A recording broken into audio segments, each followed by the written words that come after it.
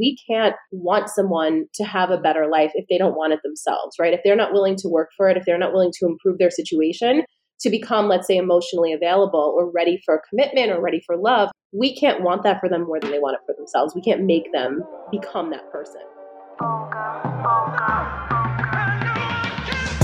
Born in 92 on the block with the Sharks. Come from a different cloth, y'all would get ripped apart. You want it diamond, then you gotta get it in the dark. We dropping nuggets like Carmelo went to Rucker Park. Now we eating from state to state, we scrape the plate. I put my eggs in a basket, took a leap of faith. I took a chance, now we grow and see the impact. Decoding success with special guests, now let's bring Matt. Welcome to the Decoding Success Podcast, top 1% globally ranked show. This is episode number 281, and you are rocking with your host, Matt Labrie. Now, we get a plethora of feedback every time we decode the many realms of relationships, so we are back with another episode on this topic. And in this episode, we're going to be touching on a few really important areas of relationships, all with the intention. And yes, I am delivering you deliberate intention right out of the gate, all with the intention of helping us bolster our current relationships, attract and maintain healthy relationships moving forward, and navigating the space as a whole. So in this episode, we're going to be diving into number 1, accepting what our mirrors are reflecting back at us. Now, as you know, every single person we engage with in this world, in your lifetime, is a mirror for you, yourself, who you are. So how do we accept what is being mirrored to us, and then how do we work on that? We're going to be diving into attachment styles and opening that door for conversation with our partners or even future partner. Being grounded in relationships when it is so easy to feel all giddy and excited and just wanted to go all in 100% full force. I'll let you know, that's something that I experience, and it could be a turnoff to some. We're also bringing up a point that was mentioned in our last 2 relationship episodes, so this is really important. I need you to tap into this. Our partners do not come a la carte. They come as is. They come as advertised. And we're going to be talking about so much more. To guide us through this conversation, we are joined by our incredible friend, Cara Alwill, worldwide bestselling author, host, and creator of the top-rated podcast, Style Your Mind, and change agent for women. I will also say that she helps us men, including myself. She's so incredible. I know so many of you already know who Cara is. I can simply tell just by looking at her Instagram and seeing who in this community follows her, but in the very slim chance that you are unfamiliar with her, this episode will be a deep dive into her raw delivery of all things love, relationships, and the dynamics of both. Before moving forward into this episode, you know what's coming. There's someone in your life right now who does not know we put this episode out into the world. I know, hard to believe, but it is very true. We are not the biggest podcast in the world, but we are getting there thanks to you. And that's okay, because you could help us change all of this by delivering the value within, by simply sharing this episode, whether it be on social media, and if you do it on social, make sure you tag us so I can show you the love back, text messages, emails, word of mouth, anything in between. There's someone that needs Cara's message today. So when that light bulb goes off for you while you're diving in and listening, that will be your cue to share. So make sure you are sharing it with the people you love. And now, without further ado, we bring to you episode number 281 with our friend, Cara Alwill. Cara, welcome to Decoding Success. I am very excited to have you here. This conversation is going to be fruitful for me personally, I will say, and for many people that are tuned into this. So thank you so much for joining us. Thank you for having me, Matt. I'm excited to be here. How are you? Like, what's going on? I mean, I see that you are you're a photographer part-time, book cover stuff. You got so much going on. What's going on in the life of Cara? I would not call myself a photographer, but I shoot a lot of my own content and I just have fun with it. Yeah, I'm working on a new book actually, and I've just been playing around with ideas for the cover and just having fun. I'm a DIY girl. I have a very, I had a zine back in the 90s. I have a very DIY vibe with my brand, so I just share all of that. I think it's important to show I don't have a team of 50 people working with me every day. I'm an entrepreneur, solopreneur, so it's fun. I like to be creative. Are we allowed to talk about the new book? Yeah, of course. What's it about? Give me some insight. Okay, so I typically write very prescriptive advice, here's what I've been through, here's how you should handle the situation, personal and professional development. This is completely different. It's a collection of humorous essays, and it's all about dating, divorce, and what I like to call romantic delusions. People, situations, situationships, all this shit that we got. Can I curse on this, by the way? Of course. Okay. All the shit that we go through in life and love where we feel crazy, we feel insecure. We have like, I've just got stories on stories, and I was like, I have to write something about this. And the title, it's not done yet. I'm still working on it, but the title is called Don't Do Anything I Would Do.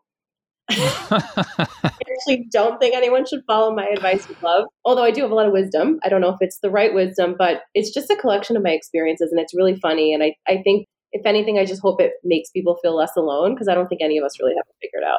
So out of curiosity, like these quote unquote essays, did you have them already written down, like maybe in a journal, or are they like fresh off the mind, like just from your experience and your memory? They're right out of my mind, out of my crazy brain. Actually working with Chloe Caldwell, she's my writing mentor. I hired a mentor for this. I always had an editor before, but I hired this woman, Chloe, and she's an incredible essayist, because I felt like I didn't know how to write these stories. Like, I know how to tell them, over cocktails with my girlfriends or to whoever, or like on the blog, but I really wanted somebody to help me write them in a meaningful way.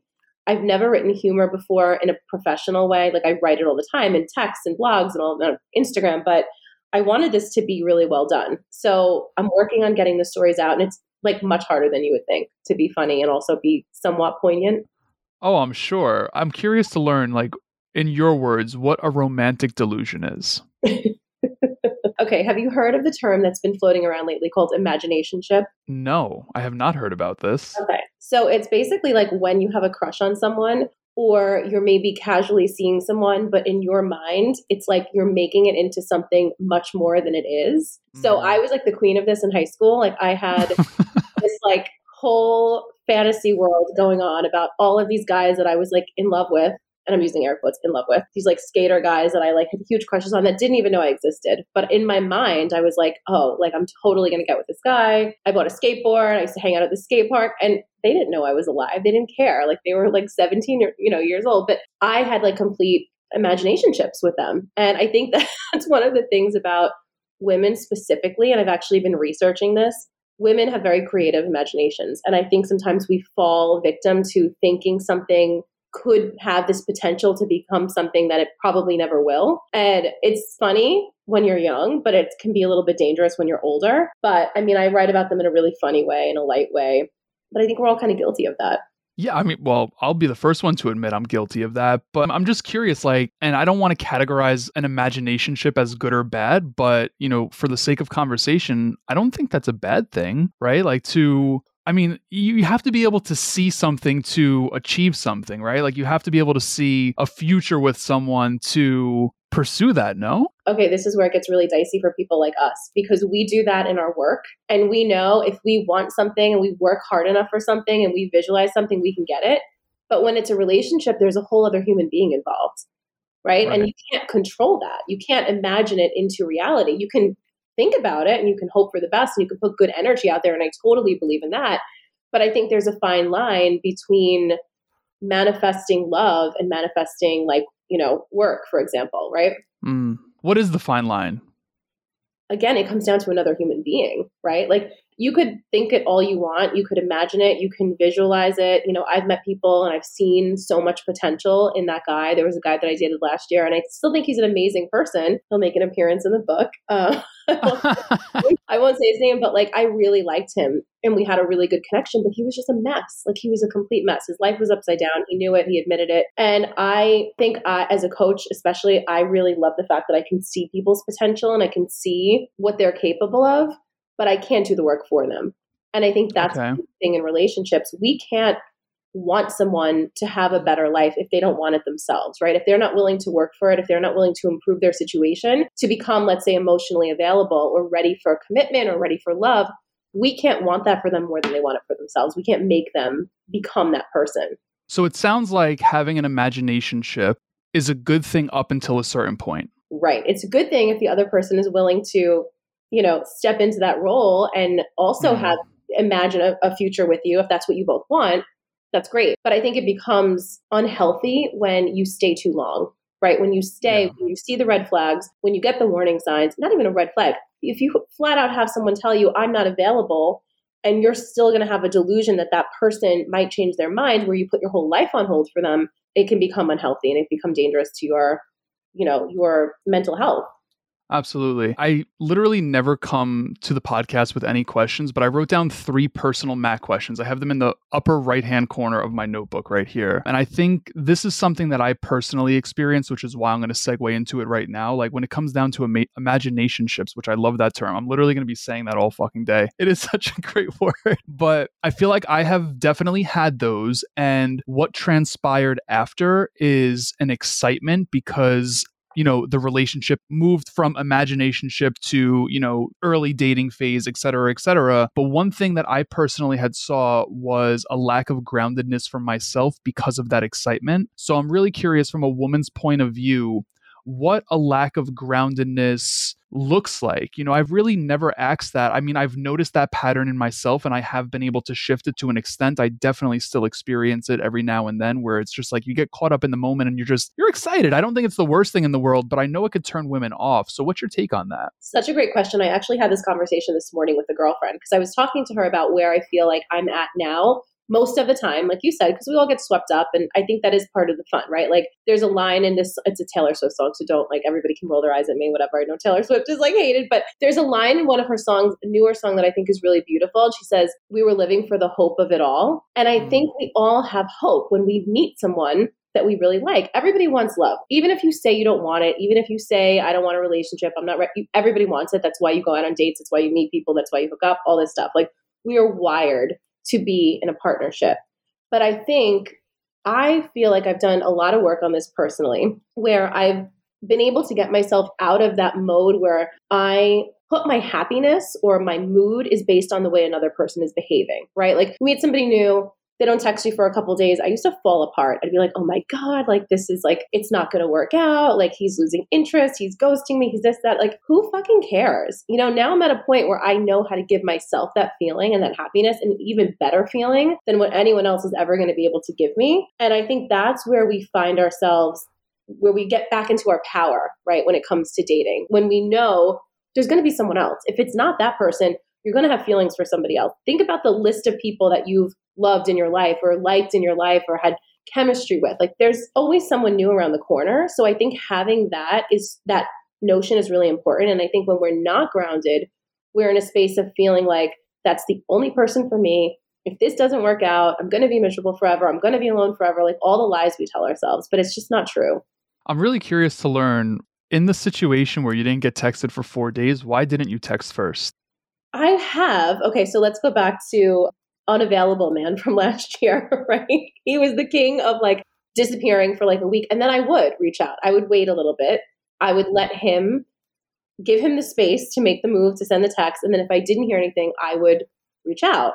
And I would get a response sometimes in a minute, sometimes in a week, sometimes in a day. So it was like I was almost like hooked on this unstable like feeling of like, oh, when is that next hit going to come from this person? And that's when I think it becomes dangerous for us, right? When we're depending on that like dopamine hit of that text message or that call. And don't get me wrong, you still get excited. You can still get butterflies when someone's in your life. But when you're in a healthier space, I think you realize that that's like additive to your life. It's not everything. It doesn't determine your mood. It doesn't determine your happiness and your joy and your sense of fulfillment. Yeah. I'm curious to learn, like, what led you to shift out of finding that attractive, right? And I say this, because we all have it. Like, we all have parts of ourselves that find that stuff unattractive. And I say parts because maybe not all of us, but there are definitely parts. So I'm curious, like, what made you shift out of that? Was it just like you getting sick and tired of it? Was there like a breakthrough moment, like in therapy or something like that? I think it's a combination of a lot of work I've done over the years. Definitely therapy. So I don't know if you've ever done inner child healing, but it's really powerful.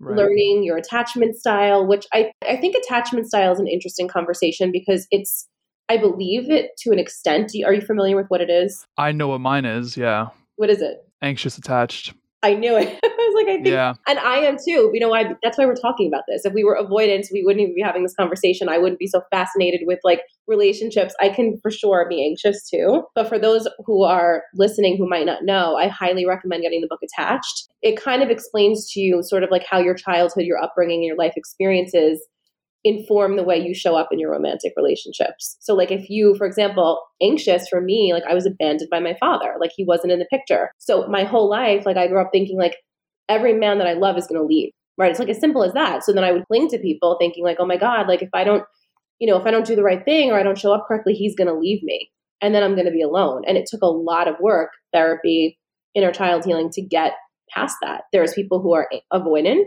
who run away at the first sign of intimacy. And then the goal is to be secure, right? But like, is anyone actually secure? I don't know about that. I'm working on it. Yeah, I'm curious, just knowing what your attachment style is, what has been the potential pattern of the attachment style of your partners? So I want to see if we align here. I'm so curious to hear this. So, okay, first it started out with avoidance. I would be avoidant people. My first boyfriend was the most avoidant guy ever. 7-year relationship was so toxic, super avoidant.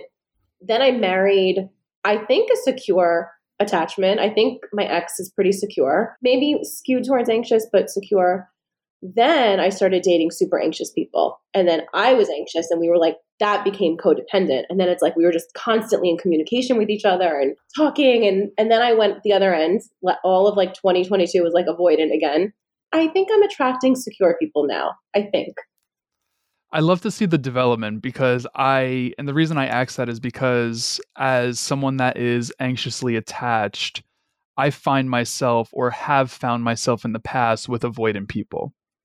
But I think you and I mean, while we don't have the same shared experiences like that are identical in ways we do, which, just that's why I had to ask that. It's just, I don't know if there's something more to that. I've really never explored that type of conversation, but I am also curious to learn how you have, if at all, I should say, tried to break the pattern of that anxious attachment. And the reason I'm framing it that way is because it is a pattern. And I actually just kind of came to that realization the other day where it's like, hey, these are habits. Habits can change, right? So if there is someone that's tuned into this, like no matter what their attachment style is, like you can definitely shift without a doubt. You can. And I think the thing about attachment styles that I find to be interesting is it's a newer idea. I think it came out in like the 70s. So it's something that's like fairly new. Psychological, obviously, right? It's like, I don't want to call it a diagnosis, but it's a style, I guess, of attachment. And it's studied by psychologists rather. But it can also change and it's so nuanced, right? It's nuanced by the person that you're with. So for example, if I skew towards anxious and I meet someone who's super avoidant and they're doing things to make me more anxious, if they're acting unstable, unavailable, toxic, I'm going to be more anxious, right? Whereas if I meet someone who's secure, that might bring out the secure side of me. So it's not necessarily something that we're like stamped with forever and we can't change it. But to your point, to your question rather, is like, for me, it's changing what I'm attracted to. Like, I'm no longer attracted to someone who's not into me. Like, I'm not going to be sitting by my phone waiting for someone. That's actually a turnoff now, where that used to be something that I felt like I had to win or conquer or like change his mind, like be the one that he fell in love with and like change, changed everything. Like now I'm like, oh God, like, no, there's so many more things that I can do with my time. I can put that energy back into myself, put that energy into someone else who's actually available and like wants to be with me and appreciates me and values me. Yeah. I actually want to go backwards because I didn't ask you this question, but I found it to be, or I find it to be something that a lot of women experience where it's very common, and I'm not pointing a finger at women. So women, please don't, shame me for asking this, but I feel like women are very prone to putting people before them. Like, they see their parents do it or, their mothers or their aunts or whomever, right? How did you shift out of that? And I mean, people pleasing in general, I mean, I do it in my own ways, but like, what was that shift like for you? I think when you look at any kind of relationship and you ask yourself the simple question, like, is this taking more than it's giving? That sheds a lot of light on the dynamic and whether or not it's serving you, whether or not it feels good to you. Does this feel good? Is this draining me? And I think when we tend to put somebody before us and feel like our focus and our energy is on them, it feels like a drain, right? It feels like it's taking away from us. And now I ask myself with everyone that I meet and I date, I'm like, is this person adding to my life? Like, is this person actually making my life better, happier? And not that someone's going to make you happy, but you know what I mean? Like, is this person actually making me feel good? And if they're not, like, I think one of the best things you can have in romantic relationships is just having the power to walk away, like having the willingness to walk away. And in turn, like that makes you more attractive, right? You're with someone and like, they know they can just step all over you and walk all over you. It's like your stock goes down, your value goes down. And like, it's not interesting anymore, right? It's like, I can't lose this person. I could do whatever I want. So, now I'm bored. But when that person knows that you're willing to walk away and you can be with anyone you want to be with, it's a whole different dynamic. Yeah. It most definitely is. You just mentioned something that I'm really curious to learn about. You talked about asking yourself a question when you start dating someone. And the question that you just mentioned was like, are they adding to my life? What are the other questions we should be asking ourselves when we start to date someone? That's a good one. Does this person... I'm taking notes, by the way. I'm trying to think. I'm like thinking of what I ask myself typically. I mean, adding to my life, yeah. I mean, does this person make me feel good, right? Like, does this person make me feel like more of me? That's a good one, because I've definitely been with people where, and again, you give someone the power to make you feel a certain way to an extent, but there are also people who can be energy drainers, people who can, pull out or highlight the negative sides of you, right? So like, I feel the best when I'm with somebody who accepts me, celebrates me, like loves me for who I am, likes me for who I am, not someone who's trying to change me, right? Like I have a girlfriend and this guy that she's dating is like, why don't you wear more dresses? Why don't you, I liked your hair better when it was brown. Like he's always calling things out in her that she isn't. So why would you be with somebody like that, right? Like you should be with somebody who celebrates you exactly as you are. And I think that's another point to touch on. I saw something once online. It was so brilliant. It was like, just imagine, this goes for men and women, but it was like, geared towards women. It was like, imagine meeting a guy and he has a sticker on his forehead that says as is.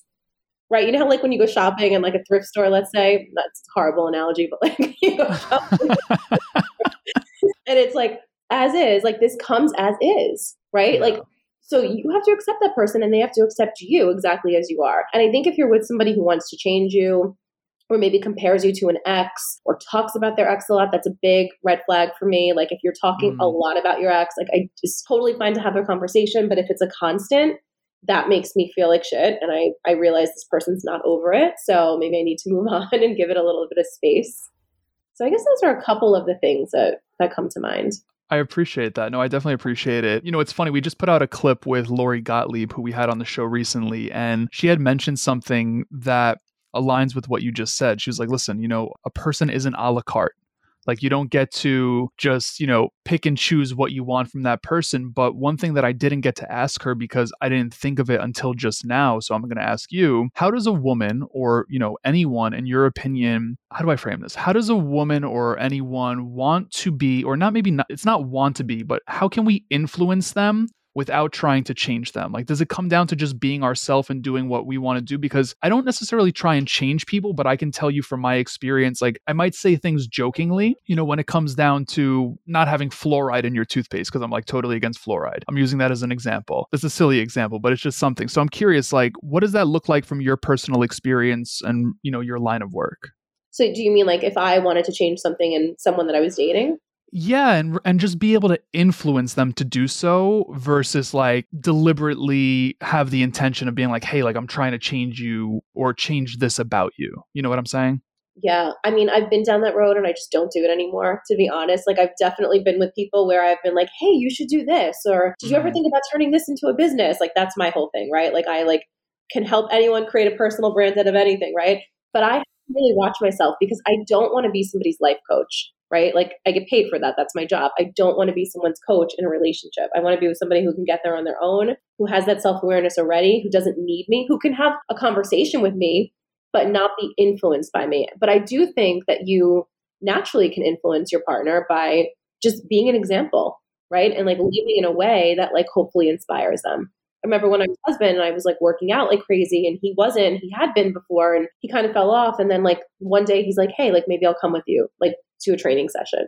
And then he started working out with me for a while and now he works out like all the time. And I'm not saying I influenced that, but it definitely was something he saw me doing and getting a benefit out of. And then he's like, I want to be a part of this. As opposed to me being like, hey, come on, you fat ass, like get up and like get to the gym. Like I would never say that. And like, that's not even how I felt. But like people are like that in relationships. They can be really nitpicky. They can want to change somebody. And I just don't do it anymore. It's like, if I see someone that I don't like, I'm like, okay, he's not for me. Move on. Yeah, it's more so like proximity is power versus anything, right? Yeah, no, I definitely get that. I want to ask you, I really give you a lot of credit for the books you're writing, like the stories you're putting out there, like that takes a lot of courage. So if you were looking back at Cara when she had first started putting, her personal experiences out into the world and looking at Cara today, what do you find the major differences to be?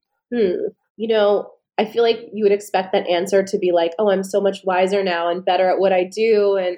But honestly, I miss the way that I was like so naive about things. Like I miss the fact that I didn't have a lot of eyes on me and I could take those risks and I could do whatever the hell I wanted to do without thinking about how it was going to come across, without thinking that there are millions of people listening to my podcast. Like I just got to create for the sake of creating. And now I think I create, obviously, first and foremost for the sake of creating, but I'm just hyper aware of the fact that there are more eyes on me. And that can sometimes hold me back. Yeah. It's interesting. I had a conversation recently. I've had this conversation many times. Like once you become aware of something, you can't become unaware of it. You can't like unsee it. You can't unsee it. That's something I struggle with in so many different capacities. It's just like once you learn something, there's no going back. So, I mean, I was a reckless motherfucker for literally years. And it's just, I definitely miss that type of life to an extent. But yeah, like once you live your shit, you can't go backwards. So it's definitely a fun dynamic. But I'm curious to learn, what's a question you wish more people would ask you? Just people in general. Yeah. What comes up when I ask you that? How are you? Well, I asked you that already. So, well, not you, but I just mean in general. Like people don't often like when you're always checking on other people and you're always teaching other people and coaching. A lot of people don't ever ask you like, "Are you okay?" And there was a stretch there. I would say definitely like 2021, even last year, where like I was struggling a lot on the inside with a lot of areas of my life that were changing really quickly. Post-divorce, dating again, like rebranding in a sense, figuring out like what I wanted to do next. And like I couldn't put that out there to a lot of people, right? Because like my concern is everyone else and like, being that person who is like a lighthouse for others. So a lot of people forget sometimes. So I like really appreciate that. I do Q&As in my Instagram story sometimes and someone will just be like, how are you? I'm like, that's so nice. Like, thank you for asking. Did that make you feel alone? Yeah. What did that make you feel? I mean, there's definitely like a level of isolation. I think that comes with entrepreneurship in general, like not having coworkers, not having a team to go to. Like I have people that I hire that help me with my work, but I don't have people that I'm around every single day. So it's definitely lonely. It's for sure. It's isolating, especially being single, being alone. Like I work from home. I'm in this apartment all day by myself. So I've learned to reach out to friends when I need support. And that's something that I have a really hard time doing. I'm a Taurus, so I'm super stubborn. I think I can figure it all out on my own, but I can't. So I've gotten better about reaching out. Are you into astrology? Yes, I am. How much are you into astrology? Like if you're going on a date with someone, are you asking them what their sign is? Oh, for sure. I mean, definitely. And then by the second date, I'm asking them for like their birth time, place of birth. I'm running a birth chart. Really? And what happens if it doesn't come back compatible though, right? Like this is super interesting because the girl that I'm dating right now, I've never encountered someone where we had high everything. And that's something that I looked at because we were just messing around in conversation, right? And I jokingly said, knowing when her birthday is, knowing when mine is, like, let's look. So we looked and everything came back high. But I'm curious, like, if it didn't come back high in your scenarios or in your dating life, does that mean you would just not talk to the person anymore?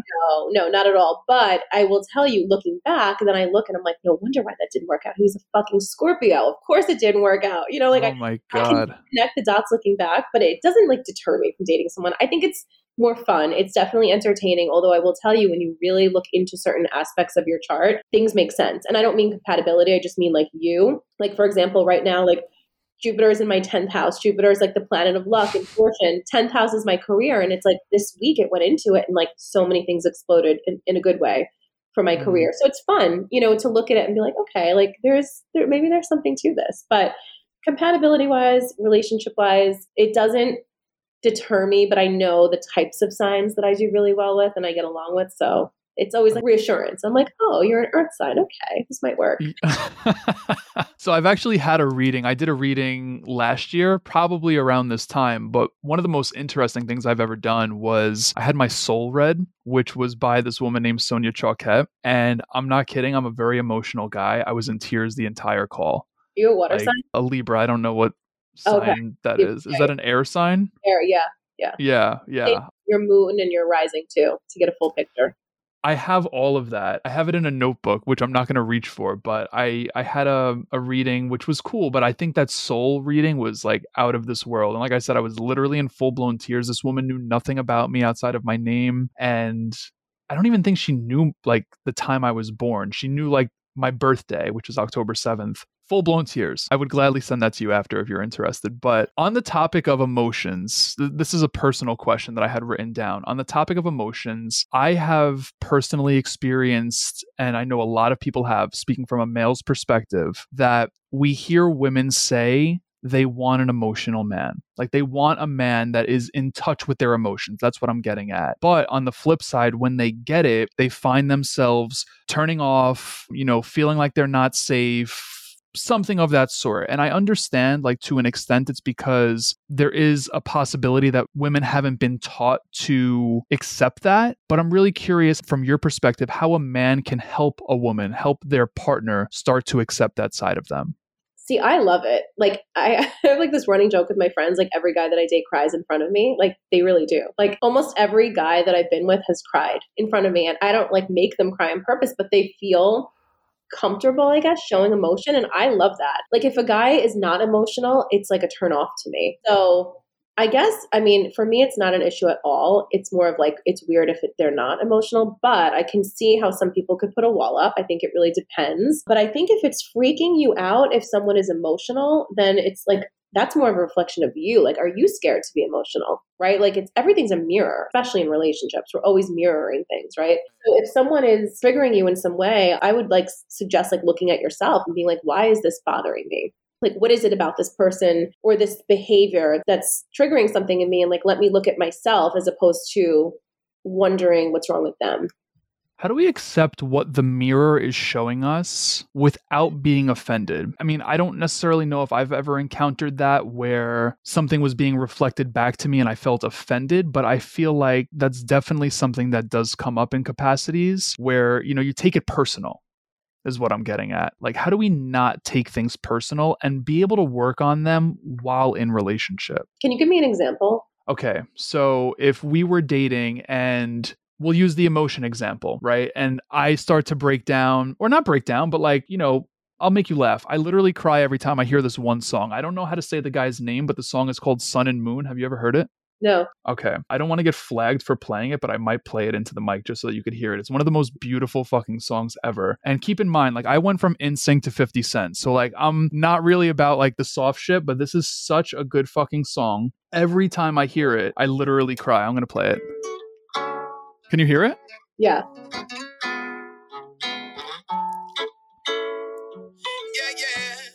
I don't know how to say his name. Baby, you're my sun and moon. Girl, you're everything between. A lot of pretty faces could waste my time, but you're my dream, girl. You make flowers bloom. Girl, you make the stars collide. I'm not kidding. I'm getting teary-eyed. Oh my God, I made you cry, Matt. Look, I do it to everyone. Right? So like little things like that. I don't know how to say his name. I don't want to mispronounce it because of the way it's spelled. It's Anees. Okay. Anees. It's a beautiful song. So for example, right, we're in the car, this song comes on, I start to cry, and then you just like start to break down, or you're just like turned off. This isn't for you anymore. Maybe that would be more of an example of like what that's reflecting to you. And, as you just said, so how would you not take that personal if you were you in that situation and you were closed off? So like, how would you not take that personal and you would work through that while in relationship, which I think is a tough thing to do. It is a tough thing to do. I think like as much as things are a mirror, there's still like a personal responsibility, right? So like if someone does something that you feel uncomfortable with, like I think you also have to realize like I'm trying to think of another example and how I can really kind of like relate this, but like not everything is like a reflection of you, right? So like you, for example, breaking down in the car, and then like if I got upset by that, the way to protect yourself is to know, well, she's getting upset because that's bringing something up for her. It's not a reflection of you and who you are as a person and vice versa. So it's recognizing it. And I think also in a relationship, it's like the ability to communicate and be like vulnerable is so important, so like encouraging your partner to like tell you when something bothers them or when something is coming up for them. I think a lot of us hold that in, and then that creates like the tension and ultimately like the breakdown of a relationship because you're not able to be real with that person. Yeah. You bring up a great point. You bring up like still having like a sense of individuality. And one thing that I see, just in relationships that are around me, I don't necessarily know if I've ever encountered this myself, but maybe I have to an extent. I feel like a lot of people lose their sense of individuality, meaning like they just become conjoined at the hip. And it's just like, hey, like, do you not want to go to the gym or like play basketball or do something with the homies anymore? Like, it just like, what happens? How do we prevent that? That is a great question. And this is something that I have like worked on so much with myself, like just constantly leaning into the things that make you excited and happy. Like, I think like guys can sense it when you're canceling plans because you think he might call you, or you're not going to your spin class on Sundays, or you're not doing the things that make you feel good and excited, right? Like your obsessions, your passions, all of the stuff that makes you who you are. And I think keeping in mind, that's why that person fell in love with you. Right? Like your partner fell in love with you because of all the things that make you who you are and all the things that you're interested in and that are maybe different than what they are, right? Like opposites attract, like as much as similarities attract, I think opposites attract too. So being aware of that, like that's something I always try to remind myself, like whoever I date likes me because I have a lot of cool shit going on in my life, right? And they want to be part of that shit and I want to be part of their shit. So like we got to keep our shit separate to an extent. And also like I used to be the queen of like the crash and burn relationship. Like every person I met, it was like instantly in love, like attached to the hip, like it was so hot and heavy and then it fizzled out. I'm learning that it's actually healthier for it to be a slow burn, right? To meet somebody, to maybe see them twice a week. You don't have to see them 6 days a week, right? Maybe you text once or twice a day. Maybe you're not texting from the minute you wake up until the minute you go to sleep. Like that's actually healthy. And I used to think that that meant they weren't interested or it wasn't fiery enough. It wasn't passionate enough, right? But I think keeping that little bit of distance and keeping that independence is like what actually makes a relationship sustainable, like in the long haul. So does that come down to boundaries? It comes down to boundaries. And I think more so it comes down to relationship style. So like, what is your style like, right? What is the culture of the relationship? I love that phrase because you really dictate the culture of the relationship. And so does that person by the way that you interact with each other. So, if someone is texting you 24/7, you meet a girl, you really like her, but she's like nonstop texter, you might have to show her, like, if you don't like that, like, pull back a little bit. Maybe don't reply for a couple of hours. Like set the tone. And if she's not getting it, you might have to just say, hey, I'm really busy during the day. I'll text you when I get home at night. Right? It's like, it's all about just kind of like setting that tone, creating that culture, and realizing that like you get to determine what that is. You don't necessarily have to just fall into whatever that person is into. Like I was dating somebody a couple of months ago and he would call me. He'd want to be on the phone for hours. And I'm like, dude, I can't talk to you for hours. Like I'm busy. Like I know you're bored at work, but I can't talk to you for 2 hours at night. Like this is my time. And, I told him and he was super emotional and I had to kind of like tell him gently, but he got it eventually and he didn't take it personally. And, it's about like, I guess that is a boundary, right? Like standing up for yourself in a sense, but I think you can do it in a way that doesn't feel scary or intimidating or confrontational to that person. Yeah. You mentioned a phrase that led me to this question that's in my mind. And it's something, before I even ask you the question, I'm just going to let you know, like personally, I was so against this. Like I thought this was not how to go about relationships. You mentioned the phrase, quote unquote, setting the tone. So my mind instantly went to, what is your thoughts on teaching someone how to love you? That's kind of a loaded question, right? Because there's part of me that says you should absolutely communicate what you need. And you should communicate the way that you like to be loved or cared for or thought of. But going back to what I said earlier about the as is sticker, right? Like people love in their own way. So there are people who, I've had relationships where I knew that person really loved me, but they weren't super expressive about it, right? They showed me in other ways. It's like love languages. They showed me in other ways. I love words of affirmation. I'm physical touch, words of affirmation. Like if you're not hugging me, if your hand is not on me at all times, I'm like, do you not like me anymore? Like what happened?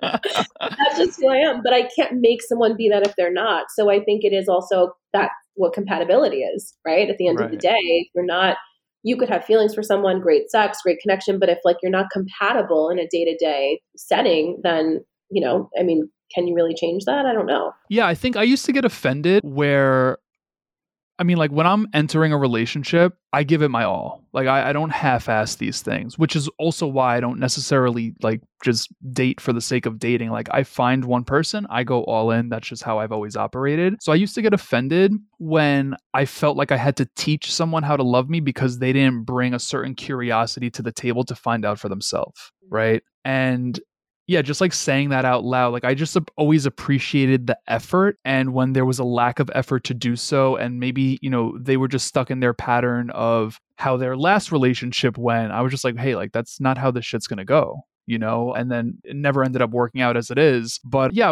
I'm curious to hear what people have to say about that because I think there is a level of teaching like for example, like you just communicated to me right now your love languages. Like if you didn't do that, I don't know if I would have been able to, not that we're dating, but you get for the sake of conversation, like I don't know, maybe I would have given you gifts and you're like, Matt, I don't need fucking gifts, I make enough money, I buy my own shit. That's exactly what I tell everybody. I'm like, please don't buy me anything, just like yeah, write me a card. To me that's like so much more meaningful than somebody giving me like a diamond ring. Honest to God, I swear. Like most girls would be like, what? Like, I don't care. Like that just doesn't mean anything to me. But to your point, how would you know if you don't communicate that? But I want to go back to what you said about lack of effort. You were like, I dated people who never made the effort to ask me how I want to be loved. What does that look like in a relationship? So it's not that they didn't ask me. It's just like I felt like I always had to tell them, right? So what's a good example? I don't necessarily have one off the top of my head. But yeah, I just felt like there was a lack of just trying to find out and I will be honest, like I was not good at communicating my needs, right? I because I didn't know what my needs were. So I think that's a lot of the issue in relationship is not knowing what we actually want, what we actually need. And I think that really comes back to, a deeper psychological conversation where just like we don't know who we are in general. I think we need to all experience homecoming. But yeah, I wasn't a good communicator back then. Like verbally, yes, I could communicate well, but when it came to like an intimate relationship communication, there was a fear of, I was a people pleaser. So there was a fear of conflict because God forbid I said something that like rattled the carriage. Next thing you know, the horse is just gone and we're stuck. Like that was, I don't know where that analogy came from. I've never said that in my life, but, but yeah, that was definitely part of it. But still, yeah, I think that's what it was. It was just, I'm not here to just point fingers. Like there was definitely a lack of communication for me. And that led to, I guess, a lack of curiosity on the opposite end. And that doesn't make you feel good. Like that makes you just feel like blah, you're kind of just being pushed along and you're in this relationship for the sake of being in a relationship. And no one wants to feel that,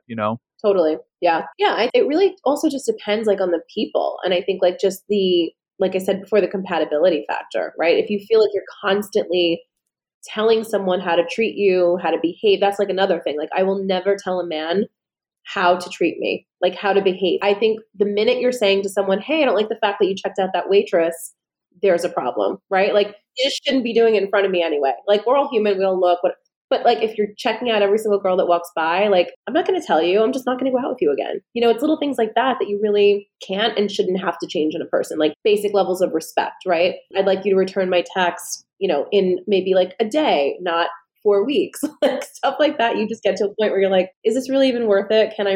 Do I need to change this person? Probably not. Absolutely. No, I definitely get it. I only have you for a few more minutes. Otherwise, I could ask you 1,000,001 more questions. I was asked the question on this show. It was such a good question. I've been asking it to everyone ever since. Question is rather deep, and I'm really curious to hear what you have to say about it. Knowing what you know about me, you don't obviously know everyone that's tuned into this show, but for the sake of it, if we knew what you know, how would our life be different? Ooh. I love that question. If you knew what I knew, how would your life be different? I think you would take a lot more risks and have a lot more trust that things always work out exactly the way that they're supposed to. I think you would give yourself a lot more permission to be creative, to trust yourself, and to have fun with your life. How did you get to that point? Life, so many things. Also, this is going to sound really morbid, but like just being aware of my own mortality, like just like knowing life is really short and knowing that we're all going to die, losing people in my life, losing people who are young, like I had a friend pass away last week who was 53 years old, like looking at that and like realizing she had so much more life left in her. Like she didn't get to do a lot of the things that we hopefully will have the time to do. So knowing that like it could end tomorrow, like, do you want to get to a point where like you always wanted to write a book and now you can't because you're sick? Like stuff like that, I think just is always like front of mind for me. And that really pushes me to just take risks and do things and realize at the end of the day, like there's no such thing as failure. It's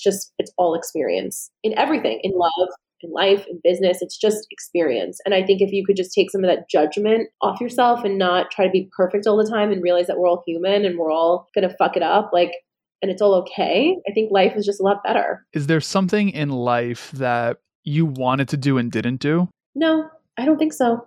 Not yet. Not up to this point. No, That's a good thing. Everything. Yeah. That's definitely a good thing. I love that. Okay. I just want to let everyone know Cara's socials, websites, podcasts, books in the show notes of this episode. I put that out there first. I'm going to ask you 2 last questions. The first one is, if you make it to whatever year you want to make it to, you write as many books, you put out as many podcasts, you impact as many people, whatever that looks like, but you could only be remembered for one piece of advice. What is that piece of advice? Take the risk. Go for it. Take the risk. Yeah. That's what they're going to etch in your tombstone. Take the risk. My hot pink glitter tombstone. They take the risk. Okay, so I have to ask you actually 2 more questions. I lied. So it was 3 total. One thing I started doing, I actually need to find it. Slightly unprepared for this because I forgot I was doing this. I honestly forgot. So the last person that was on this show, I won't say who it was, but I had them ask a question to the next guest, and you are the next guest. It's something that I wanted to try. I found it from, I don't know if you know that guy, Stephen Bartlett. He's fantastic. He has a really great podcast. I mean, he hosts some like truly incredible people. And I saw that he was doing this. And I'm like, you know what? That's such a good idea. So our last guest had asked the question to the next guest, which was, did you show up today as your true self? 100%. Yes. Yeah, I did. I know that from the minute I woke up. I did something this morning and it was like, I was like, yes. Like, yeah, I did. Okay. So now I have to ask you a question that you would want me to ask the next guest without knowing who the next guest is, because I don't even know who the next guest is. Okay. So I have to come up with a question for them? Yeah. Oh, okay. This is going to be good. What do you wish you would have said to someone that you didn't say? What do you wish you would have said to someone that you didn't say? That you didn't get the chance to say, or you haven't said yet. I love this. It's fun. What's your answer to that question? Oh, I can't say that on the air. Oh, you can? Okay. I love it. I love it. Well, Cara, I just wanted to express gratitude. Thank you so much for this. I really could have kept you here much longer than this, but I want to respect your time. Again, show notes will have socials, websites, books, podcasts, all of that fun stuff. Seriously, thank you so much for this. Thank you, Matt. This was awesome. You have just tuned into the Decoding Success podcast, episode number 281, featuring our friend Cara Alwill, as she shares her raw stories and delivers a plethora of advice in the realm of dating, relationships, and love. As always, you could check Cara out in the show notes of this episode. Website, socials, all of that fun stuff can be found in the show notes. So make sure you check her out. Also, if you connect with her on social, let her know that you heard her here on Decoding Success. I'm sure she would absolutely love that. Lastly, you know I got to send that reminder to make sure you're sharing this episode. There's someone in your life right now who needs to hear Cara's words, plain and simple. Whether it be for encouragement, guidance, a laugh, or anything in between, you can deliver on what that person needs literally right now. You tapped in, now it's their turn. Share, share, share. And until next time, everyone, be blessed. Peace.